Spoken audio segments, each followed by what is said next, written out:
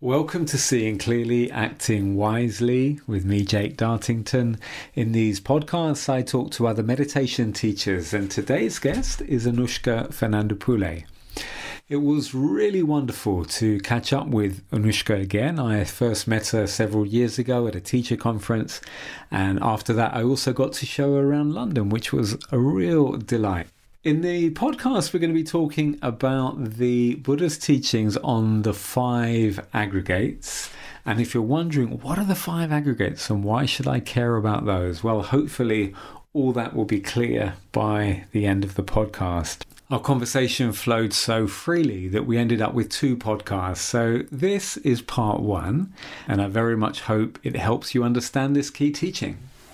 So really nice to talk to you, Anushka. Thanks so much for talking to me. And it's great to reconnect. I mean, because I haven't spoken to you for a few years. And so my first question really is, how have you been with everything that's been happening, the pandemic and the lockdown and yeah, all the ups and downs of life over the last couple of years? Yeah, definitely ups and downs. And thank you for inviting me to speak with you on your podcast. What is the podcast called, by the way? Oh, it's called Seeing Clearly, Acting Wisely. Okay. That's a good name. So yeah, I guess I've been trying to do that. I've been trying to see clearly and act wisely during the pandemic. Things have been, I've been in San Francisco this whole time, and things have been looking up lately as we've gotten higher rates of vaccination and the rates of COVID going down. But, the US as a whole, it was a very challenging time. Didn't have a great response in the beginning, didn't have any good leadership. COVID was just ripping through the country and killing a lot of people. So I know some people who have died from COVID and or people who have been very sick and were on ventilators and so on. So significant reminder of the messengers of the Buddha of sickness, death, and so on. Gosh, so really the tough end of it, the sharp end of what's been happening has been really close to you. Yeah, gosh. Yeah. And how are things now? Do you feel that you're starting to, say, come out of the lockdown or come out of the restrictions? Yeah, definitely. And now it's coming springtime towards summertime here. And where I live in the Bay Area, we have pretty good rates of vaccination. So the different restrictions are starting to be lifted. It feels like we're kind of starting to wake up and peak out a bit more. So that feels hopeful. Yeah, good. And here in the UK, we're also, kind of coming out. And for me personally, it just suddenly really feels like time to do that, actually. I can feel a need in me to reconnect with people and to be out and about more, and just tentatively doing that. Although, it can feel, what used to feel normal can now feel a bit strange to sort of reconnect with people in that way. Yeah. So we're going to talk about the aggregates in Dharma teaching, but I mean, my first thought was it's actually become somewhat of a cliche, hasn't it, to say there's a lot happening in the world, and maybe particularly with the US. If I just think about the US over the last few years, and everything that's been happening, if we put that as a sort of broad umbrella term, and we could unpack that in so many different ways, and concerns with social justice, concerns about the pandemic, change in political leadership, and let's just leave it at that vast term, everything that's been happening. So in that huge context that we've been in, why would we want to think about the aggregates? What has that got to say to us at this time? Yeah, and you summarized it pretty well. I almost forgot in the current moment about all the political drama that had been going on, and all kinds of things. But that I was very engaged with in some ways over the last year and a half or so too. I think it's because for me, actually, one of the ways that I've managed to stay sane in all this, or that I've navigated the circumstances is through taking refuge in the Dhamma. Mm. So the Dhamma is a true refuge in ways that, we could see that like, oh, political life is not a refuge. There's a lot of uncertainties in that, and it doesn't always go your way. And the behavior of your fellow human beings is not a good refuge. It's a mixed bag there. And the economic life, there's been a lot of contractions in the world economically. Weather-wise, actually, I should mention also that here in California, we had these terrible forest fires this past year, and included like almost a month where we could barely go outside. I had to wear like significant filtering masks to be outside. And there was one day where it was all red outside, like just a lot of devastation and pollution from that. So, it really throws us back to like, what can we take refuge in? And it reiterates for me, and it made me very grateful for the extent to which I have invested in and understood the Dhamma as a refuge. And 5 aggregates is one dimension of that, I could say. Yeah. So what can we trust in uncertain times? What can we look to when so much else feels unreliable? And and so maybe we can, because we're using this word aggregate, or I started using it, and I guess for people who've never heard that word before, it's already a strange English translation, isn't it, really? So what do we mean by the aggregates? Yeah, it totally is a strange English translation, like many of the translations in some ways that were done, quite some time ago. Like even for sati, mindfulness, mindfulness is like sort of archaic English word in some ways. So yeah, the khandhas is the word in Pali. And so this is like, there are many sort of teachings in which the Buddha presents some kind of like a list of things for us to pay attention to, or a list of things for us to investigate. And in this case, my understanding of it is that he's directing us to investigate these aspects of our experience, like these aspects of human experience that we often take to be ourselves, and to sort of investigate whether that's actually true, and the ways in which we invest in these as being ourselves, or as being steady or permanent in some ways, or identify with them. And I think the Buddha is really interested in us finding freedom from suffering. And, as we spoke about the circumstances of the world in this last year or so, like it really has been a kind of a amplification of dukkha, of recognition of dukkha, to see the difficulty in the climate change and political life, and movements of like fascism and disease and death and all this stuff. I mean, also there's been some joys too, but so the Buddha was interested in helping us to be free from suffering. So in this case, with these 5 aggregates or khandhas, you could say it's trying to help understand the way in which our human experience gets constructed, you could say. And it's something that we usually just assume and live with, and ways in which we interpret the world and take things to be real. And things are not always as they seem, you could say. Yeah. So we're kind of deconstructing the notion of self, I guess, as we look at the 5 aggregates. Yeah, what appears to be, or what we might take to be ourselves. As we look into it, we can see these kind of 5 elements. Yeah, and so maybe we can begin to look at them in turn. And so the first is form, rupa.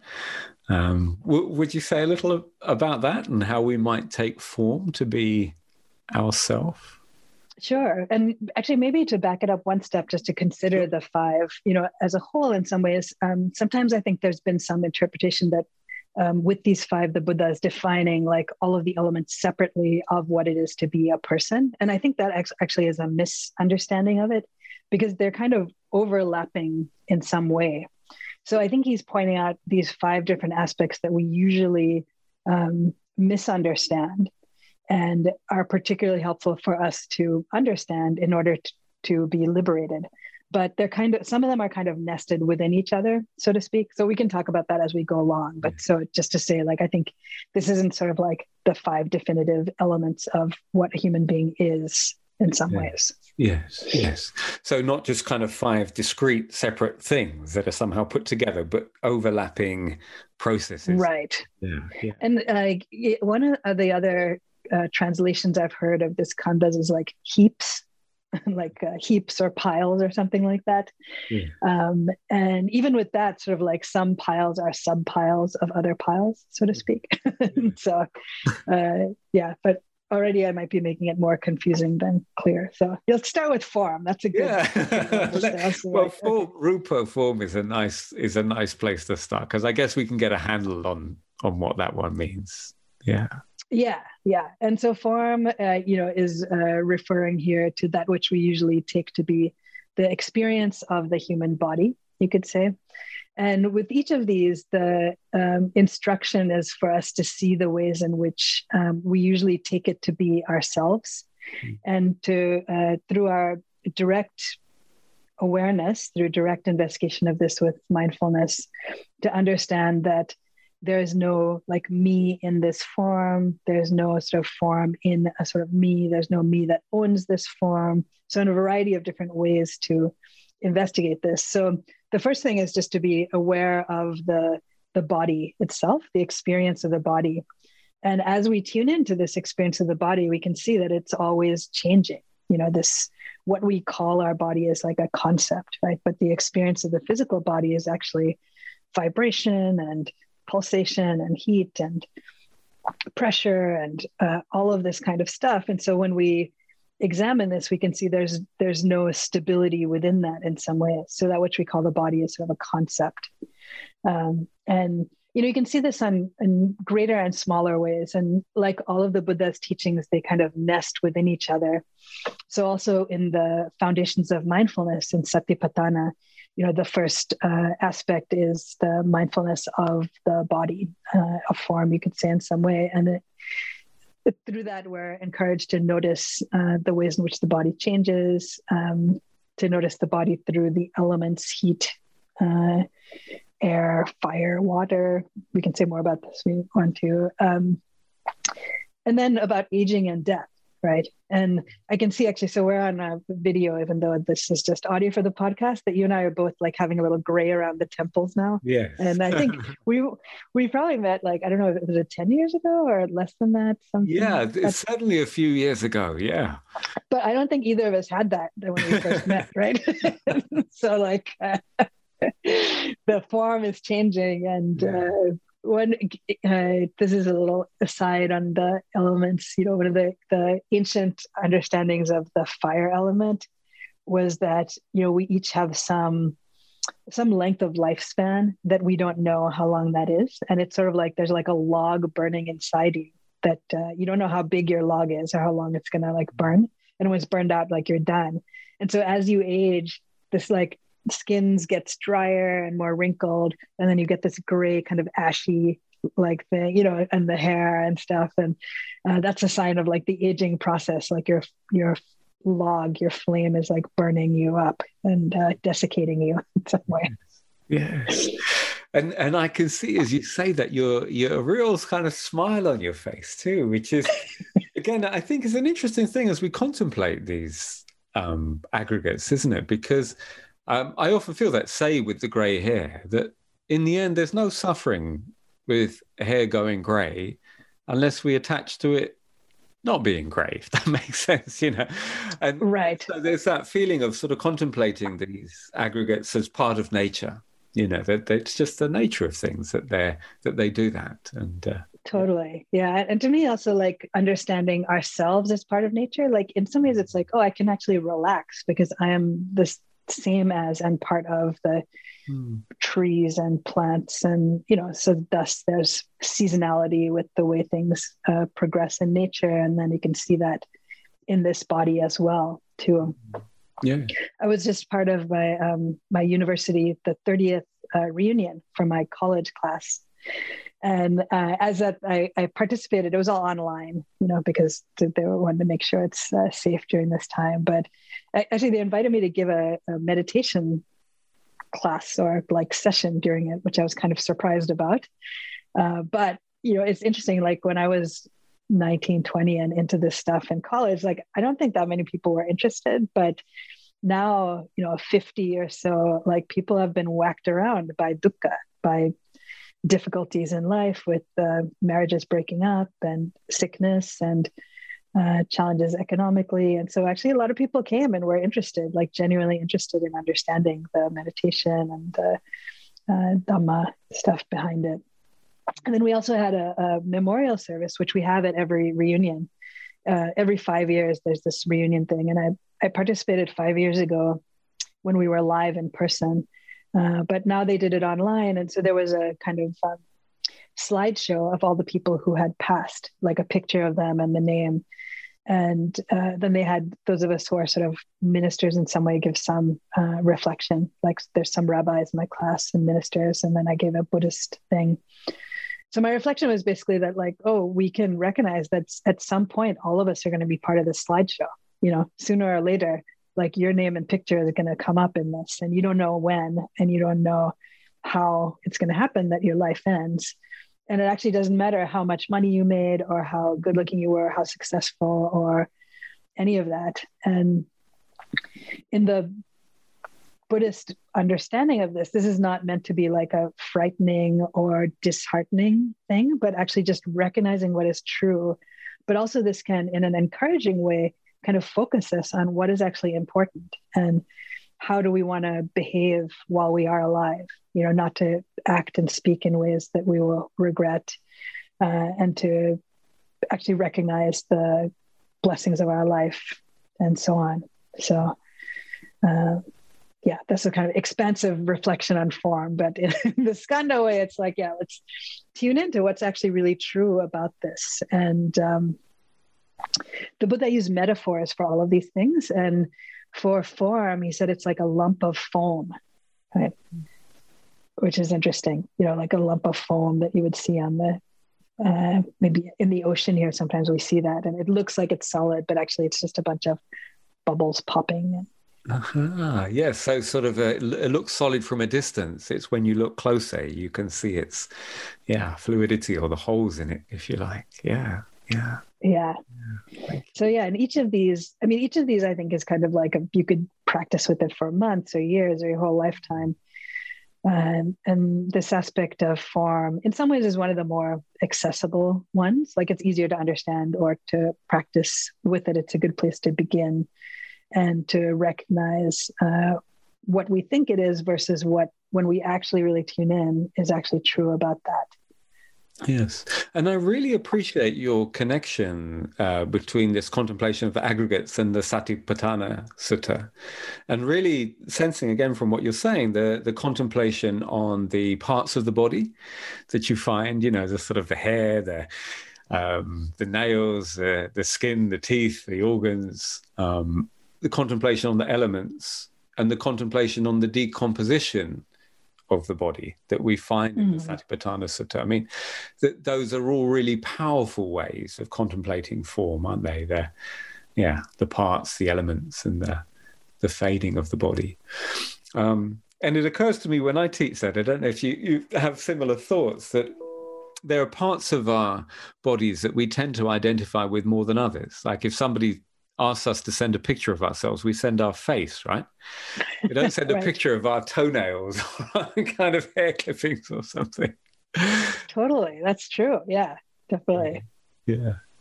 And there's certain things then also you can recognize, like having been influenced by like advertising or culture or something, then we have probably more of an idea about how our face is supposed to look or how this part of the physical body is supposed to look than perhaps our toes or, as you say, like our,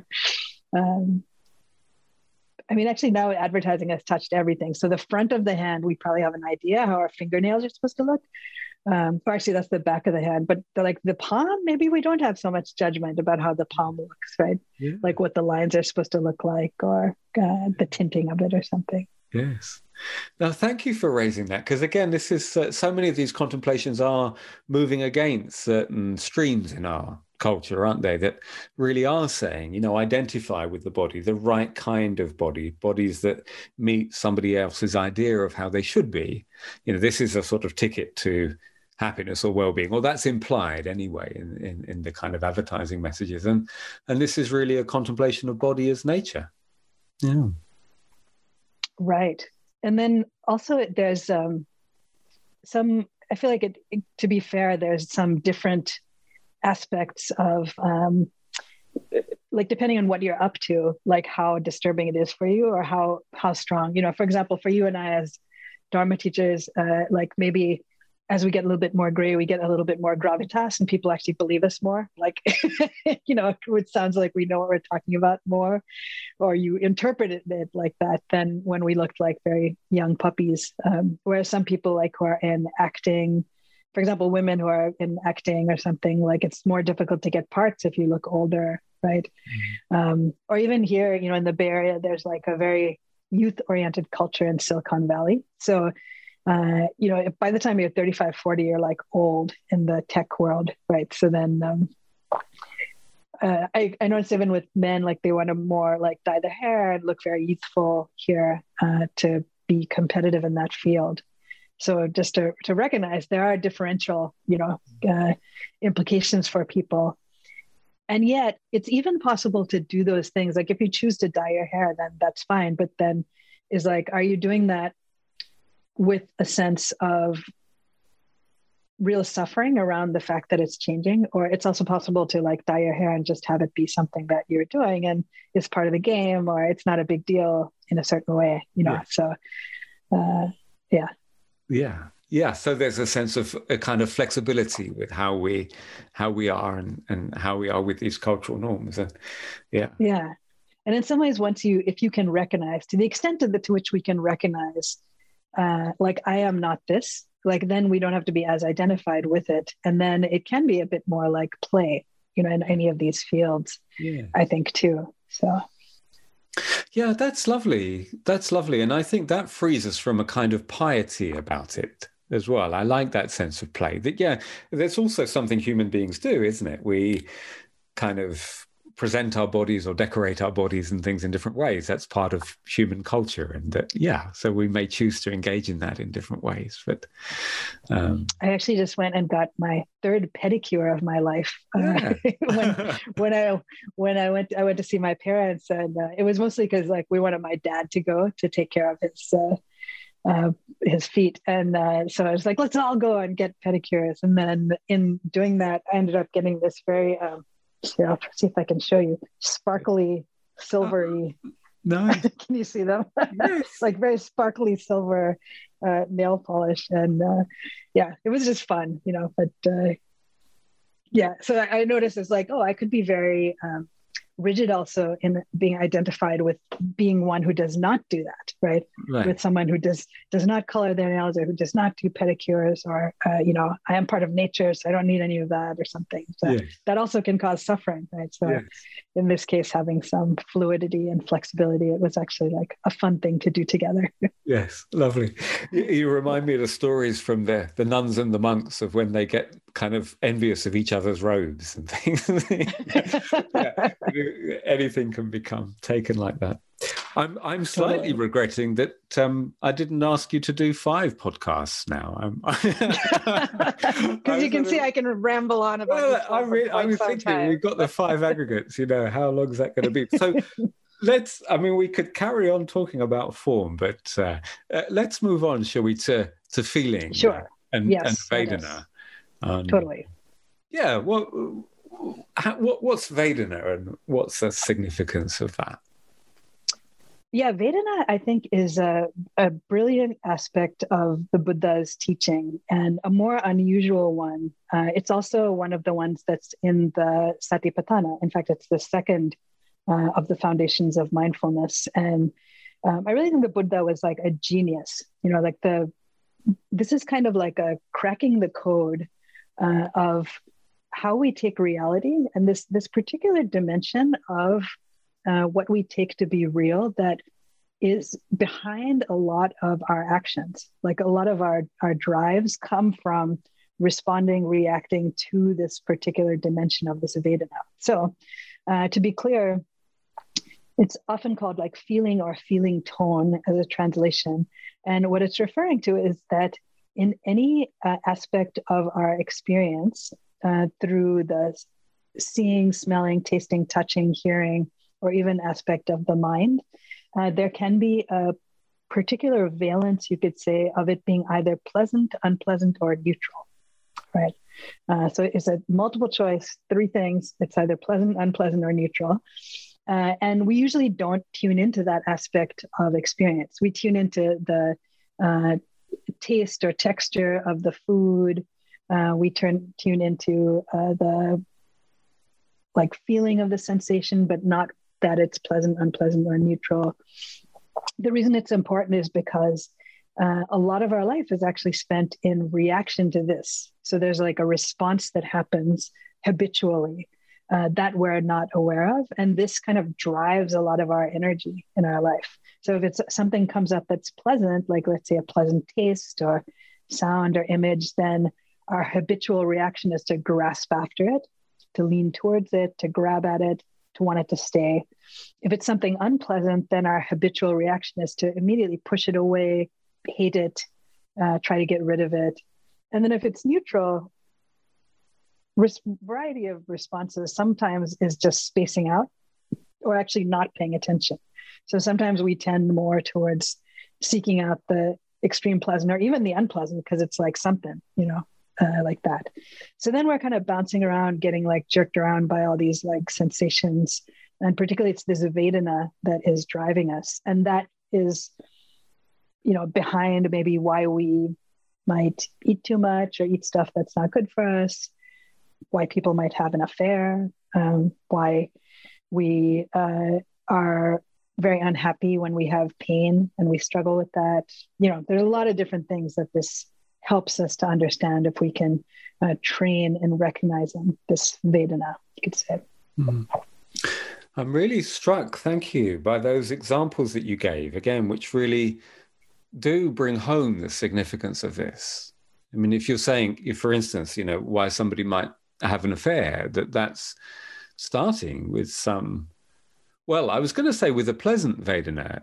I mean, actually, of course, there could well be unpleasant Vedana mixed in there, right? Too, right? There's some kind of unseen unhappiness or unpleasantness, let's say, in a person's life, and then looking for something as an escape from that, maybe, and then seeing somebody and the kind of the pleasantness of their appearance in somehow is then something really that could create a lot of complication in our lives, is born out of something that's actually begins very simply.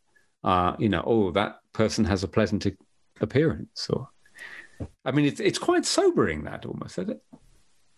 It is. It's very humbling. I mean, I feel like the Dhamma is very humbling when we tune into it. And, for example, in that case of like being drawn to someone, having an affair with someone, there's some way in which like we are physically like animals, right? Like we have this mammal body. And then we sometimes think that we're much more sophisticated than that because we can think and use smartphones and, drive cars and like all kinds of like sophisticated things. But there also is just this animal body and its drives, which we will get to also in this 5 aggregates thing.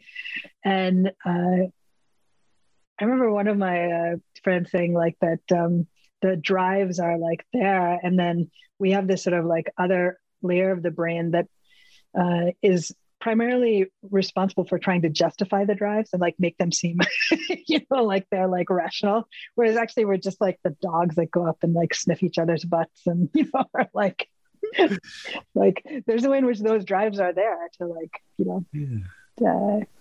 So it's good to be aware of that and recognize that. And then, we have the ability to make choices. That's one of the liberations and not have to be dragged around by our doggy body that way all the time.